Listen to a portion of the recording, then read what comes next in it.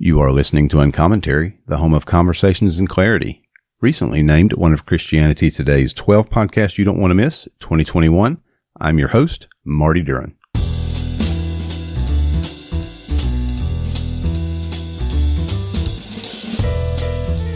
I want to talk to you for a minute about my buddy Sam Morris and his leather work. He made me a cool leather journal cover. I use a Leuchtturm 1917 journal for most of my journaling and my time management, productivity issues, all that kind of stuff. And carries my pencils and a field notes little pad. And he did a fantastic job. He got his start making pastoral or teaching notebooks. So they're made out of leather. Pastors use them for their preaching notes. Professors use them for their teaching notes. And these things are high quality and they look fantastic. Now, here's the deal. You can only get him on Twitter. It's at Sam Morris 8, at SAMORRIS, numeral 8, at Sam Morris 8 on Twitter. Hit him up. He'll get in contact with you there and give you a quote. And you will not be disappointed in your leather work from Sam. There's a lot of stuff that's really out there right now with the recent anniversary of the January 6th insurrection at the U.S. Capitol. This is actually the day after. So there's been a lot, especially on social media, about Christian nationalism and nationalism, the Christian symbolism that was prevalent at January 6th, whether it was Jesus Saves flags or people carrying crosses or spontaneous type worship things or things like that. And so there's a lot of question, there's a lot of concern about Christian nationalism. But my guest today has written a book about patriotism. And specifically, he's written a book about how the Bible informs what I would say is a good and a healthy patriotism versus the type of mindset that your nation is so much better than everyone else's that nobody else's matters, or you otherize everyone in the sense that they're not as good and anything that your nation does is okay, even if it hurts some other country. So there is that type of nationalism. And he's written a book to try to distinguish between what does it mean to be patriotic, which he views does have a biblical parameter. You can be patriotic. You can love your country. You can love your nation, as it were. And I'm talking about your geopolitical entity, the nation. So you can love America. You can love Madagascar. You can love Djibouti. You can love India. In a good and a healthy and a right way. And so we're going to be talking about that today. We'll talk a little bit about nationalism and Christian nationalism, but primarily we're going to be talking about patriotism and what it means to be patriotic. My guest today is Adam Wyatt. He's the pastor of Corinth Baptist Church in Magee, Mississippi. And I understand that you have pastored not one but two Corinth Baptist churches. Is that right? That is correct. I have done two Corinth Baptist churches that were not in the city of Corinth. Well, look, if you're going to pastor a Corinth Baptist church, it's better not to be in the city of Corinth, I guess. I guess. I've never been to Magee, so I'm just taking your word that it's not like the city of Corinth. Okay, I'm not going to drive down there and do scope it out myself. I'm just going to take your word for it. No, it's good, man. It's good. Son of an Air Force veteran. Yes, actually. Born in South Dakota. And how long did you live there before you guys started seeing the rest of the world? I think I left, and I wasn't even quite a year. Okay. In fact, I don't even remember South Dakota. I would love to go up and check it out. Right. Go up and see some of your old people that used to hold you in the nursery and change your diaper. Yeah, well, it's weird because I went on an Air Force base up there that no longer exists, and so I don't even know who I would see. So you've outlived the Air Force. Good job. Master's from New Orleans Baptist Theological Seminary, doctorate from Midwestern Baptist Theological Seminary just less than a year ago. So that's awesome. You you took on the tremendous task of writing about patriotism for your doctoral dissertation, and then you published that. Did you do any work on it at all after that, or did you just send it off to somebody and they just took it hook, line, and sinker and stuck it on the printing press? Pretty much. I didn't want to have to change anything. Yeah. And I found someone that would take it as is, and that's where I went. Because I was kind of burn out on the topic just because, it was a lot of work. And, yeah. So I was lucky and just rolled with it. Cool. Well, Adam Wyatt, welcome to Uncommentary. Thank you very much for having me, sir. Hey, so I've given everybody like your academic pedigree, and they all know you were born in South Dakota now. What's something that somebody who doesn't know Adam Wyatt and doesn't follow you on Twitter might find interesting about you? Are you married? You got any kids or anything? Yeah, married for almost, 20 years nearly, and got 3 little girls. And so I'm surrounded by females, which is neat. And before I was full-time pastor, for the longest time I was bivocational and was coaching football and driving a bus and staying real busy. So kind of got a little bit of experience doing a lot of different things. And so just really excited about this stage of life, new church. In fact, I started Corinth the week of the convention. So it's been a kind of a wild ride. Okay. Yeah, and then I serve on the executive committee of the convention. So that would be the Southern Baptist Convention for those of you who don't care about such things. Yeah, so it's been kind of an interesting few months in my life. Well, one reason I'm glad to have you on today is because your accent is at least as pronounced as mine. So everybody who's listening, they're going to think that they've tuned into an episode of Hee Haw or something, and it's going to take them a while to get over this.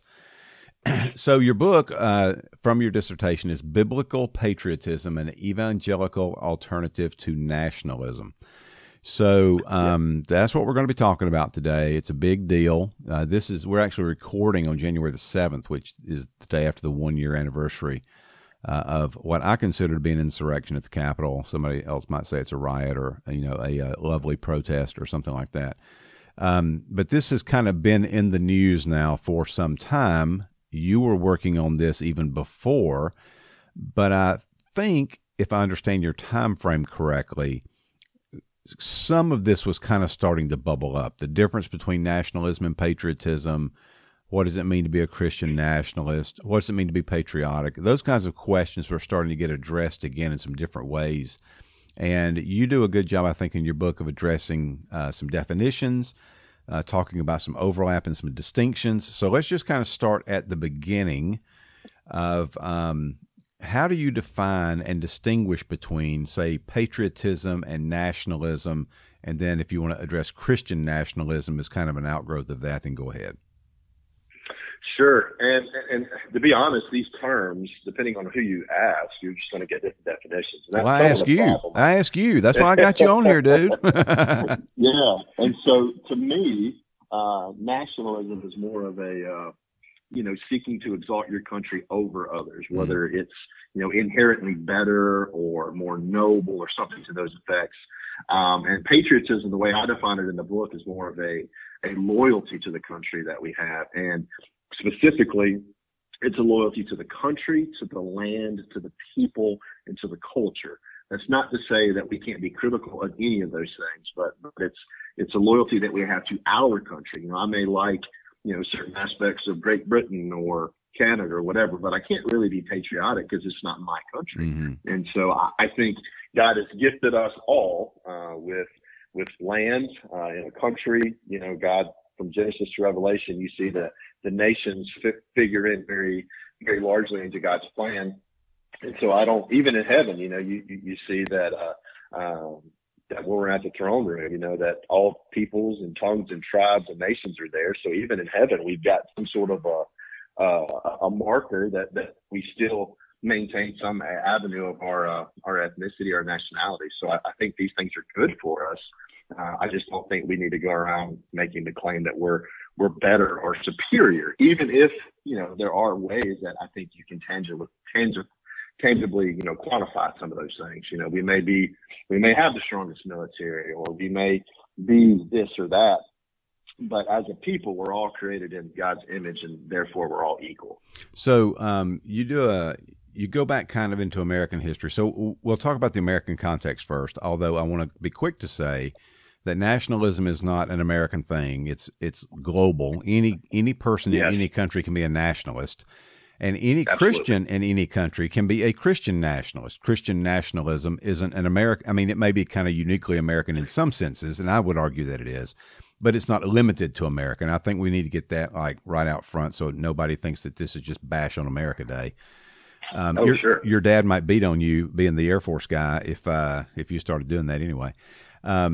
So in your book, you go all the way back to the founding of America. So in the American context, and I thought this was really crucial that you drew out how the Puritans and those initial settlers or colonists brought with them this idea of kind of America as the new Israel and the city on a hill. So talk about some of those things and how it kind of formulated what we came to think of as patriotism.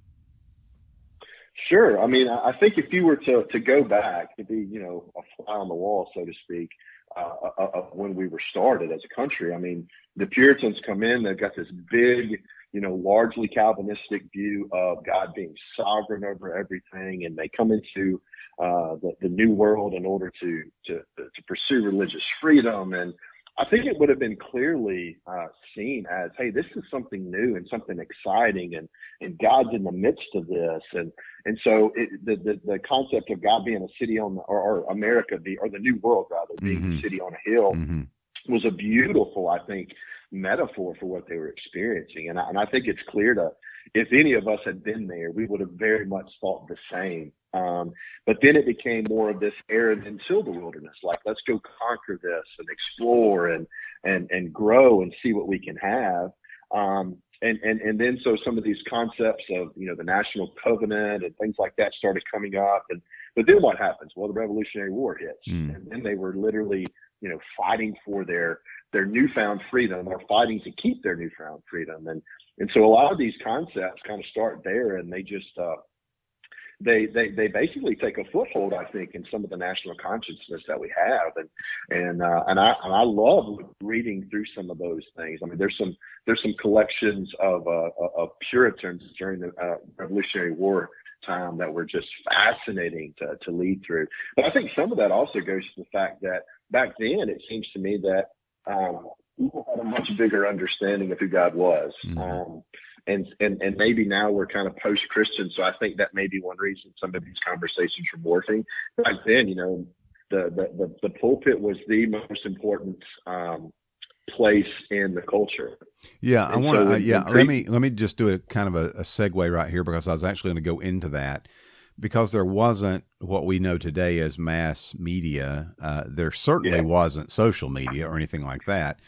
The person who had the attention of the most people on a regular basis were pastors across the country. I say across the country, across the colonies. They're the ones that had the opportunity at fixed times to address masses of people. And you talk about in your book how they actually became kind of the vanguard for how patriotism was related to Scripture. So talk about that a little bit. Yeah. The clergy in early America, they were the leading men in the community, and not just in America, but all of New England and America. And they helped mold political opinion. They were, divided into various aspects of theology, but most pastors want to speak to issues that are going on. And so, if you are in the midst of a revolution, I mean, and people are trying to figure out their place in it, it's clear that you would want to speak to it. And so from at least around the 1770s or so, they rendered, excellent service toward the patriot cause in the American Revolution. Like you said, mass media wasn't a huge thing. And even the media that was there, the newspapers and such, they still would collect sermons that were being preached and send those out and things. So it's kind of neat to see how, at least at one point in American history, I mean, the clergy really held just a big part of the culture, and led it out in that. Whether, we can argue about what some of the things they might have said or whatever, but It's clear that they were kind of out front and center and speaking truth into the issues of the day. And then you mentioned from there, maybe, I don't remember if you go directly into the Civil War, but we will for now.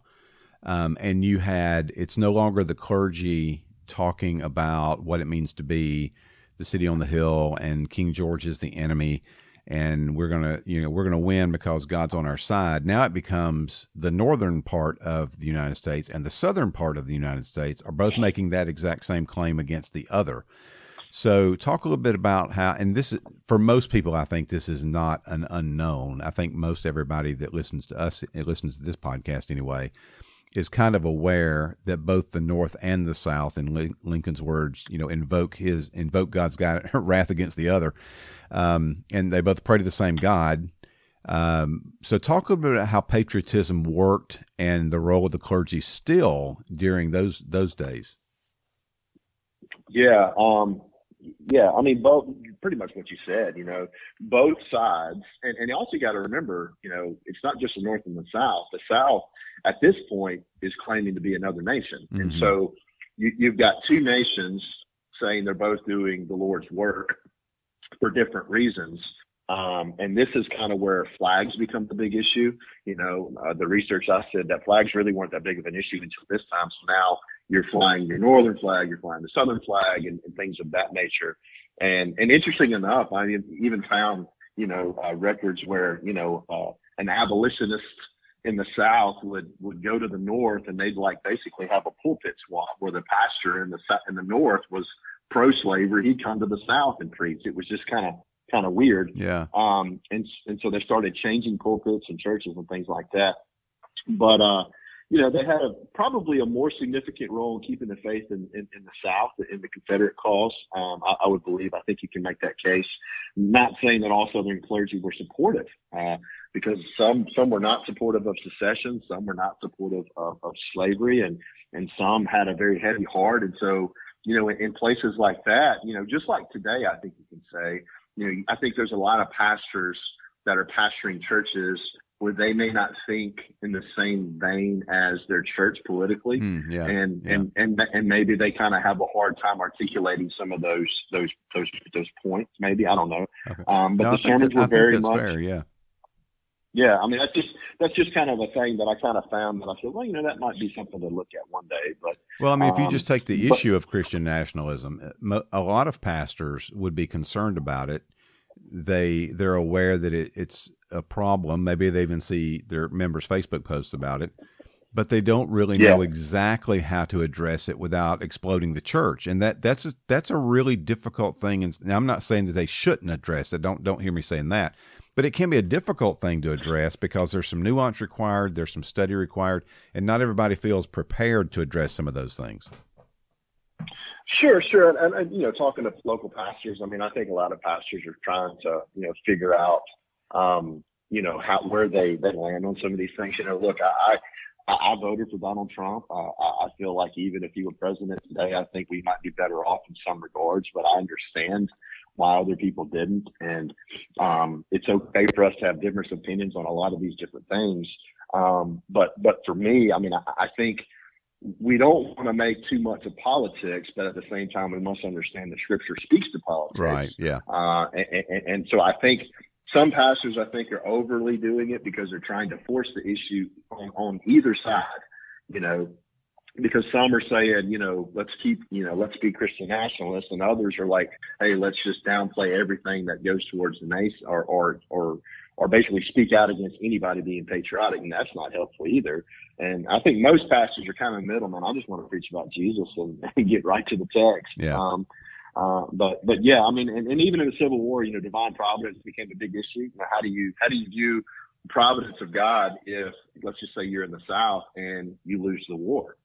Mm-hmm. That's a huge worldview issue. Mm-hmm. Just like, let's just say we had lost World War II.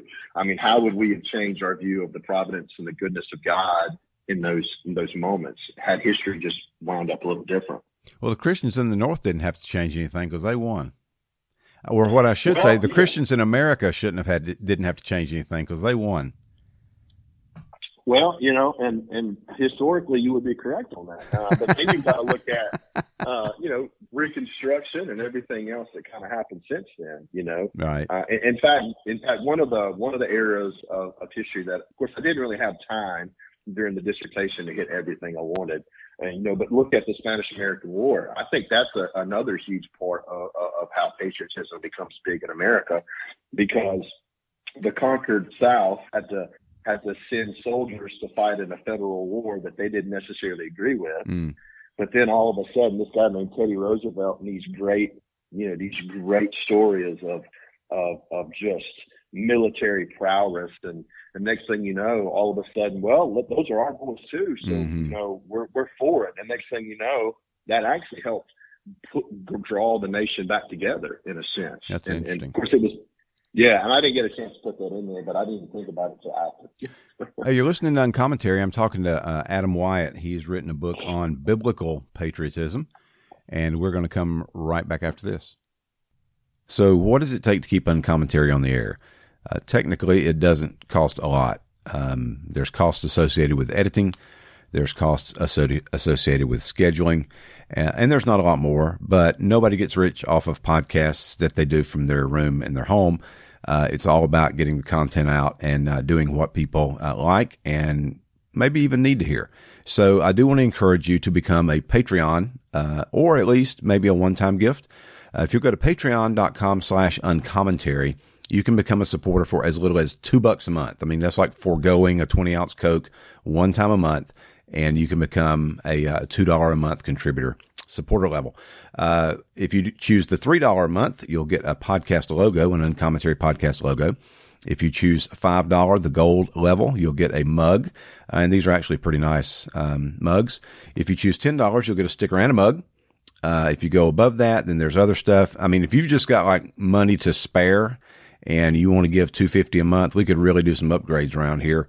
But the reality is it doesn't take a lot, and a little bit helps out a ton and makes it worthwhile. And occasionally I can take my wife out for a meal. If you'd rather do a one-time thing, you can use PayPal, paypal.me/uncommentary-pod. That's paypal.me/uncommentary-pod, or Patreon is monthly, and these are auto drafts, so you don't have to write checks. You don't have to worry about it. You don't have to go back to the website. The $2 is gone. The $3 is gone, and really, you never miss it. So that's patreon.com/uncommentary as well. And now back to this week's episode.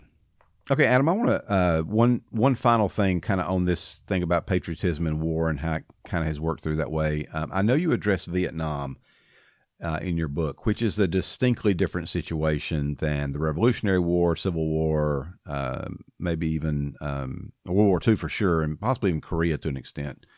Tell us a little bit about patriotism and Vietnam and how that related in America. Yeah, and of course I'm 39, and so when I had to look back on history classes growing up, I realized that we spent so much time on the Civil War and then World War II, and then it was like, oh yeah, and then there was this war called Vietnam, and it was over on this date. And so it wasn't until I started doing research that I, because I wasn't alive during this time, and this was a weird moment in American history. And what I was able to see is that World War II was commonly referred to as the good war because it was perceived to be justified. Americans pretty had clear to be like, hey. Yeah. Yeah, very clear. And Vietnam was just a little different. Mm-hmm. And one of the reasons I think it was different is because, for the first time, the media was able to be there, and so all of a sudden you started seeing, video of what was going on in the news. And, and obviously the news at that point was completely different than the news media now. If Walter Cronkite said something, you better take it as gospel, and we don't have that now, and so. And even looking at the way American textbooks view kind of collective memory in the Vietnam War, I got a small section on that. This was probably one of my longest sections initially in my dissertation. I had to shorten it because it was just utterly fascinating. Because I think this is where critical patriotism kind of comes out. Because there were these people that said, look, I want to support the military. I support our soldiers. But some people were saying, I don't necessarily agree with this war. Mm-hmm. And so that was where some of this kind of just critical nature of patriotism comes about. And I think we need to be critical about things. Mm-hmm. I really do. I think that's good for us as Christians. I got you covered, brother. This was just an interesting thing to me, just looking at Vietnam, just because I found myself growing in something I just really didn't know about. Yeah. So tell us about biblical patriotism then. Yeah, that's a great question. Again, I think, and part of the reason I had to come up with the definition is because in the initial research, there are dozens of definitions of patriotism, and they're all over the map. And some people use nationalism for their definition of patriotism, right. which is why they're critical of it. And I found there's no way I can discuss this in a dissertation unless I come up with my own topic or my own definition. Yeah. And so I call it loyalty to a person's particular country that involves a personal identification with his country, culture, people. And I say it's personal, meaning that it's deeply personal, obviously, because it's, this is my country. Mm-hmm. These are my people. This is my land. And then I kind of use those terms and I outwardly look at those from what Scripture within how Scripture deals with those things. Well, look, this land is your land, and this land is my land, from California to the Redwood Mountains. So how do you distinguish then between, and you may have mentioned this a little bit, but go into it a little bit more, between patriotism that is biblical and maybe a non-sectarian type of patriotism? So what is it that makes your patriotism, for instance, different than somebody on TV, maybe Jon Stewart's patriotism, who I think Jon Stewart is very patriotic, actually? What distinguishes your patriotism from his patriotism or an atheist's patriotism or someone else? Where's that defining line? Well, and to be honest, I think if you were looking at something from a biblical perspective, I mean, if God's truth is truth, then it's true regardless. And so I think that the way I'm trying to look at it is, it's in such a way that whether or not you're a Christian or not, I think you can make sense of this. For example, when I talk about loyalty, I kind of use a couple of different types of loyalty we see in the Bible. One of them is loyalty to our parents.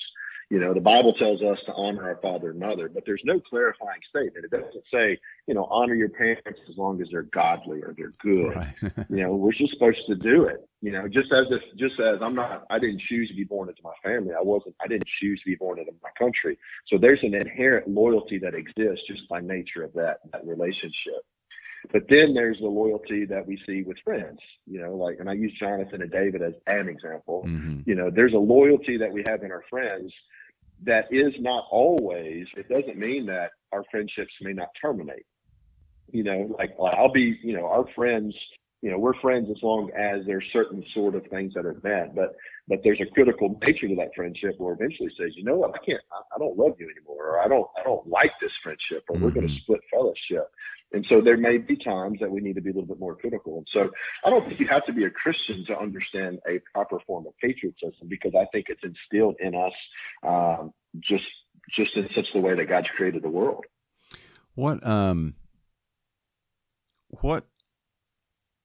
So there's a quote, and it may be in the book, and I didn't miss it. It's either Roosevelt or or maybe it's even Mark Twain. I can't remember exactly. But there's this quote about patriotism that's something along the line of, patriotism doesn't mean, patriotism means loving your country. It doesn't mean loving your government, or something along that line. That's a terribly butchered quote, but that's the gist of what that's the gist of what what the quote means. So, if patriotism then is loyalty, and care for and regard for, as you've described it, for one's country and the culture and the land and those things. And it's able to be practiced by people who are not believers. So it's not, so I would say it like this, that it's a biblically acceptable type of patriotism that is like a common grace type of thing. So Jon Stewart can practice biblical patriotism even if he doesn't know that he's practicing biblical patriotism. When does it get to the point where either the loyalty, you can no longer be loyal to the country, and I'm going to take the two most extreme examples that I can think of would of course be Nazi Germany, and I would argue maybe the Rwandan genocide. And I know that's a lot different, but it's, I'm just using it as when do you say I can no longer be loyal to this country? Patriotism would be idolatry. When does that part come up? Yeah, and obviously, I'm looking at this in an American context, but obviously, the Nazi Germany was something that was clearly kind of way in the background, just in my framing. Mm-hmm. I think maybe a better question for us as Americans might be, can I be loyal to my country when we've aborted 60 million babies? Mm. That's a fair question. That's a very fair question. I think that's a much more appropriate question for us to consider today. We're not Nazi Germany, and we may not necessarily be doing a genocide, but in a sense we might be. Mm-hmm. And so should I support that? Well, clearly no. But at the same time, I don't think that you have to equate your country with your government, even though they're connected. Mm-hmm. And so I tried my best when I was writing the book. I don't deal with politics very much. Yeah, you don't. Really you don't do a good job of like dealing with the issue that you set out to deal with. Yeah, and that was my point, And like I said, when I started this project, it was 2015, and everything just started changing. Mm-hmm. And so I was already committed anyway, which actually helped me. I don't necessarily like dealing with politics. I really just wanted to deal with the Bible and what the Bible says about me being an American citizen. Mm-hmm. And so I don't think we necessarily have to, quote, support our government. But at the same time, the Bible does say that we're supposed to honor them. We're supposed to submit. We're supposed to pray for them. Mm-hmm. We're supposed to be good citizens. And I think when the Bible's writing most of those things, I mean, they're under Roman rule. I mean, there's nothing like what we have, Mm-hmm. So when I read, Romans 12, how do I read it differently than maybe a Christian in North Korea? Right. But it means the exact same thing for both of us. And it's a lot easier for me to submit to American government because I can go vote than it is in North Korea, where if I say the wrong thing, I'm dead. Right. So there's one more thing I want you to address in the book, and that's you kind of draw a life illustration about patriotism from the life of Paul. So talk about that just a little bit. How does it directly apply? What are maybe some of the limitations, but how you kind of use him as an example from Scripture about what it means to be patriotic? Yeah, I think Paul's the test case for a biblically informed patriotism. He was culturally diverse. He was from Tarsus, center of Greek learning, but he's also from Jerusalem, and so he's got this dual citizenship with Rome and Israel, which makes him completely unique in the New Testament. He's incredibly educated. He is, he says he's a Jew of the Jews, right? Mm-hmm. He says like you may be a Jew, but man, I'm kind of like the super Jew, right? Yeah. But at the same time, he loves his Jewish brothers. Mm-hmm. In fact, he even says, man, I'd give up my salvation if they could get saved. Mm-hmm. I mean, he clearly loves his countrymen. He also uses the Roman government to his advantage. There's that kind of a cheeky moment where he's like, man, I can't believe y'all beat a Roman. Right. And they're like freaking out. And I love that, and then he, at one point said, well, I want to appeal to Caesar. And he goes. I mean, so he uses government. He understands the empire. He understands his role. But yet he speaks, especially in Romans 13 about, hey, we're supposed to be all in here. And we're supposed to be all in with this political nature of who we are and where we are. We've got to be subject to the governing authorities, just like we would to God himself. And I think that's very, very important. Now, be subject to does not mean do everything they say. We got to be real clear there. If the Bible tells us, you talked about Nazi Germany, no, I mean, I guess if we were there, we should pray for Hitler and all the guys. Yeah, but you can't be rounding up the neighbors. Yeah. Correct. And we got to be willing to pay those prices when those times come. So if Paul was a Jew who loved his countrymen and he was a Roman citizen who understood his rights, did that make him cosmopolitan? I don't believe so. Even though he had a love for the world, because it's only after the Jews kind of say, he eventually says, I'm done with you guys. I'm going to go to everywhere else. I think in that moment, what he is saying, he's also making the case that we are all equal. Whereas maybe in our context, we don't see it that way. And so I think when we start thinking we're better than, I think that could very much hinder our missions movement. Yeah. If we're not careful. But I mean, I think he was cosmopolitan in the time he was in, because he had this dual citizenship. Yeah. The book is Biblical Patriotism and the Evangelical Alternative to Nationalism by Adam Wyatt. It is available wherever you buy books. I don't know. Do you know if anybody's stocking it nationwide? But I'm sure it can be ordered nationwide. Do you know if anybody's stocking it? You can get it from Barnes and Nobles, Amazon. But the best place to get it is GCRR.org. That's the Global Center for Religious Research. That's who published it. Okay, cool. But you can buy them at any of those other places too. And where can people find you on the interwebs? Well, I guess Twitter. People do those Twitter type things at Pastor_Adam. That's kind of, I try to talk a little bit about some of that stuff out there, and I'm on Facebook as well. Very cool. Adam, thanks for being with me today, man. Thank you for having me, my friend. As always, thank you for listening to Uncommentary. If you'd like to keep up with me on Twitter, it's at Marty Duren. If you'd like to follow the podcast account, it's at Uncommentary Pod. Please rate and review, and whichever podcatcher you listen to, whether it's Apple Podcasts or Google Play or Podbean or Overcast or CastBox, whichever one you use. If you can rate and review, then that would be awesome. It just helps with search results and gives some credibility to the podcast itself. And as you have an opportunity, if you would promote it, whether you put the link from uncommentarypodcast.com on your Facebook page, or if you tweet the link or retweet the initial broadcast that it's live, anything like that to help spread the word is always appreciated. And as always, Soli Deo Gloria. This is Marty Duren for Uncommentary Podcast.